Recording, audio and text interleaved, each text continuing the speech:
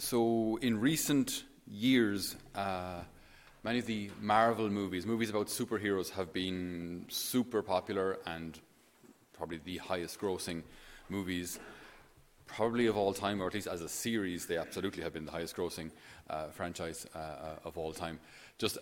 And they are epic stories. I'm a big fan personally, but I do like those kind of movies. And I'm not sure how it is for girls, because I can't really, who knows what's going on in that mind. But for myself, and I think for a lot of lads, anyway, we had a talk about this recently.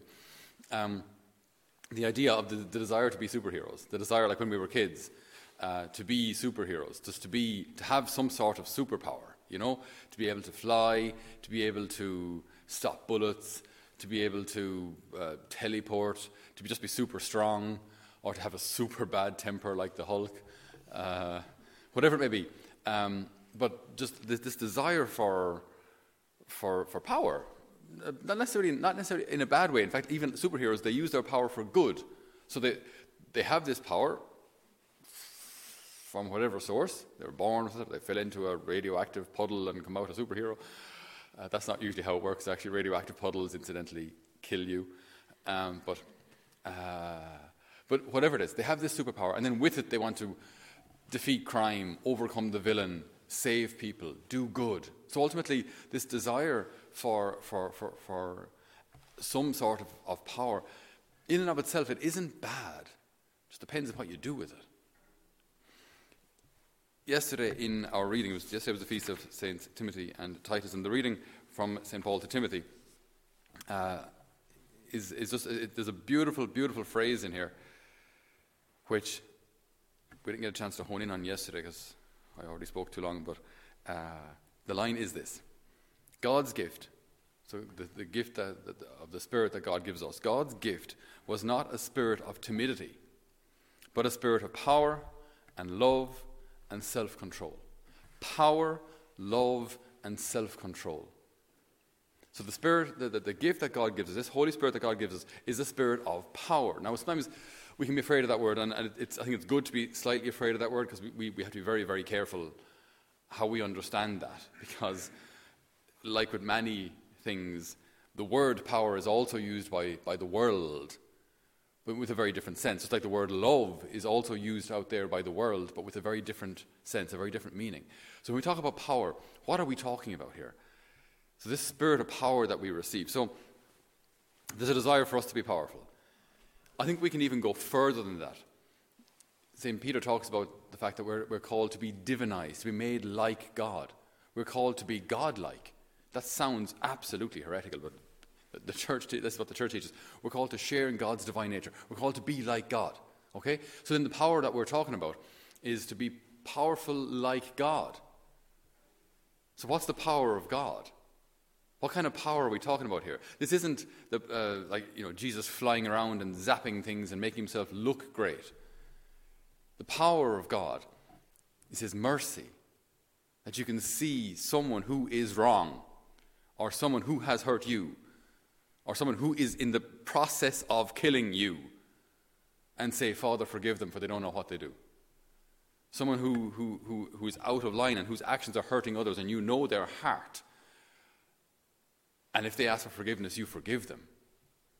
This is God's power. It's not power in a human sense or in a worldly sense, because the power that we talk about here in the world is generally power oriented towards ourselves. That I'm rich, therefore I can have whatever I want. I have the power of good looks, therefore I can attract whoever I want. I have the power of intelligence, therefore I can achieve greatness in this world. And so the power in an earthly sense is generally oriented towards one's self. The power of God is oriented towards others. Power, love, and self-control. Love, exactly in the same idea.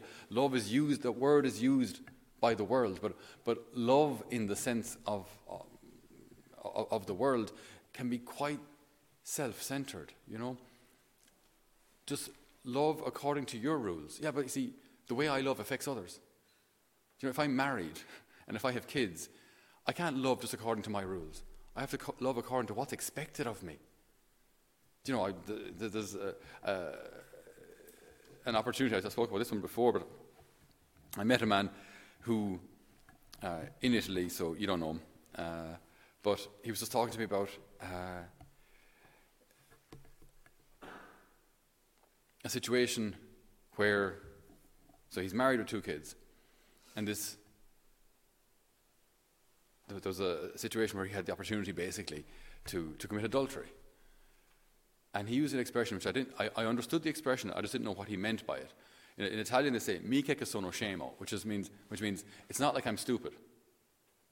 And I thought, well, that could go either way. What do you mean by, it's not like I'm stupid? It's not like I'm stupid enough to fall into the temptation, or it's not like I'm stupid enough to resist. I have the opportunity to commit adultery. Why wouldn't you? That was actually what he meant, the second one. I had the opportunity, sure. Why wouldn't you? Why wouldn't you fall into the temptation? I said, you're married. You have kids. I said, like this, you are risking your whole, the love of your family, the respect of your family, and the respect of your kids. They're both under 10 at the time. You're risking all of that for what? For 10 minutes with her? It's insane. Absolutely crazy. That is not the love of a father. That is not the love of a husband. That is not the love of God. That's not the kind of love that we're that's not like realizing yourself, wherever you feel your heart should go, follow your heart. That's rubbish. That's not the way virtue works. You just follow your heart. Idiots. Follow your heart. If you follow your heart, there is no such thing as marital fidelity, ever. If you follow your heart, there is no such thing as anyone ever achieving virtue. Because why? Your heart gets tired.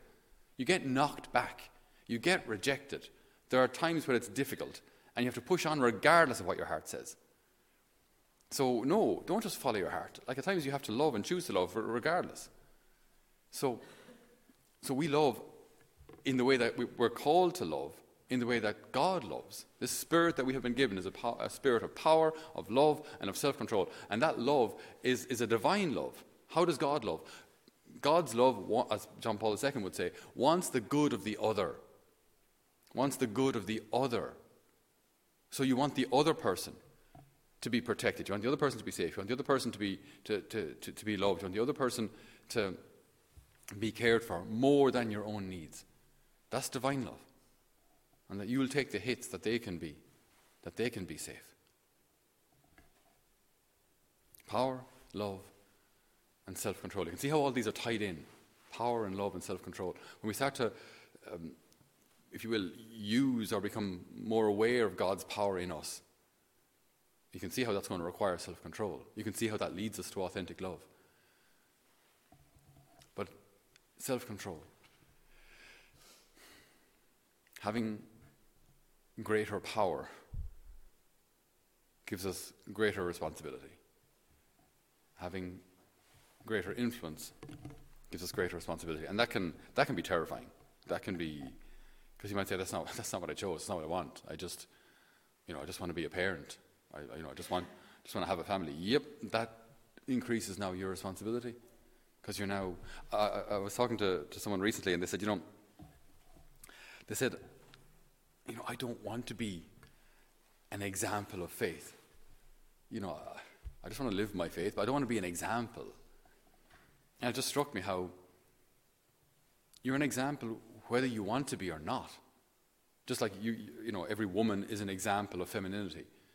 Every man is an example of masculinity. Every Catholic is an example of the Catholic Church. Whether you want to be or not. Every father is just by very nature, being a father is now an example of fatherhood. The question isn't, do I want to be an example or not? Because to be honest, you've no choice. The fact that you're baptized, you're now held accountable or held to the example of being a baptized Christian. So the question isn't, do you want to be an example or not? The question is, do you want to be a good example or not? Whether you want to or not, whether you want to or not, people see you. And your actions, when you think of the conquistadores, the Catholics who went over to the New World, over to Latin America, and that They were coming over as white men. They were coming over as Christians, mainly as Catholics. And the example they gave to the indigenous people there was disastrous. Disastrous. We're better than ye, and we'll enslave ye, and we'll take all of your wealth back to Europe. Whether you want to be or not, you are an example. The question is whether you want to be a good example or not. Because chances are, if you don't want to be a good example, you'll actually be a bad one. You'll fall into minimalism. You'll think no one sees or no one cares. And then we lose this opportunity, this God-given opportunity to witness to him. This is what's so beautiful about our time here. And it's I think the root of Focus's success as well. When we were over in the States there at the beginning of the year for this Seek conference held by Focus, I think one of the roots of their success, apart from divine grace, is the fact that all Focus missionaries, they buy into the vision of Focus. They become the Lord's hands and feet out there. It's not the 2 or 3 organizers and founders who drive the thing. It's the Focus missionaries themselves. They're the ones who bring in their friends. They want to be examples. God's gift was not a spirit of timidity. This is often a misunderstanding as well. When God's Spirit, what does it mean? It means you turn into a little lamb and you're harmless, lad, the poor little devil. It's a poor little thing, you've no opinion, you've no personality, you don't like anything that's not Disney. You just the poor little guy. You're just harmless. You know what I mean? That's not the Spirit of God. That is really not. Read the Gospels. Look at Jesus. Look at how he spoke. Right? The guy had a backbone. The guy was able to tell people off with love when necessary. He was able to console with immense love when necessary. He was able to look at people who had, how he looked at Peter after the resurrection. Peter was just beaten up by the fact that he betrayed the Lord. The Lord looks at him with love and entrusts to him an even greater mission. Feed my sheep. That's the Lord's heart. That's not this spirit of timidity isn't a spirit of stupidity or cowardice. It's a spirit of power and love and self-control. Maybe even more specifically, it's a spirit of divine power, divine love, and the virtue of self-control. So we ask the Lord today, as he sends us out as missionaries, to be witnesses, to choose, to decide, to recognize that we are examples, whether we want to be or not. We are. People look at us.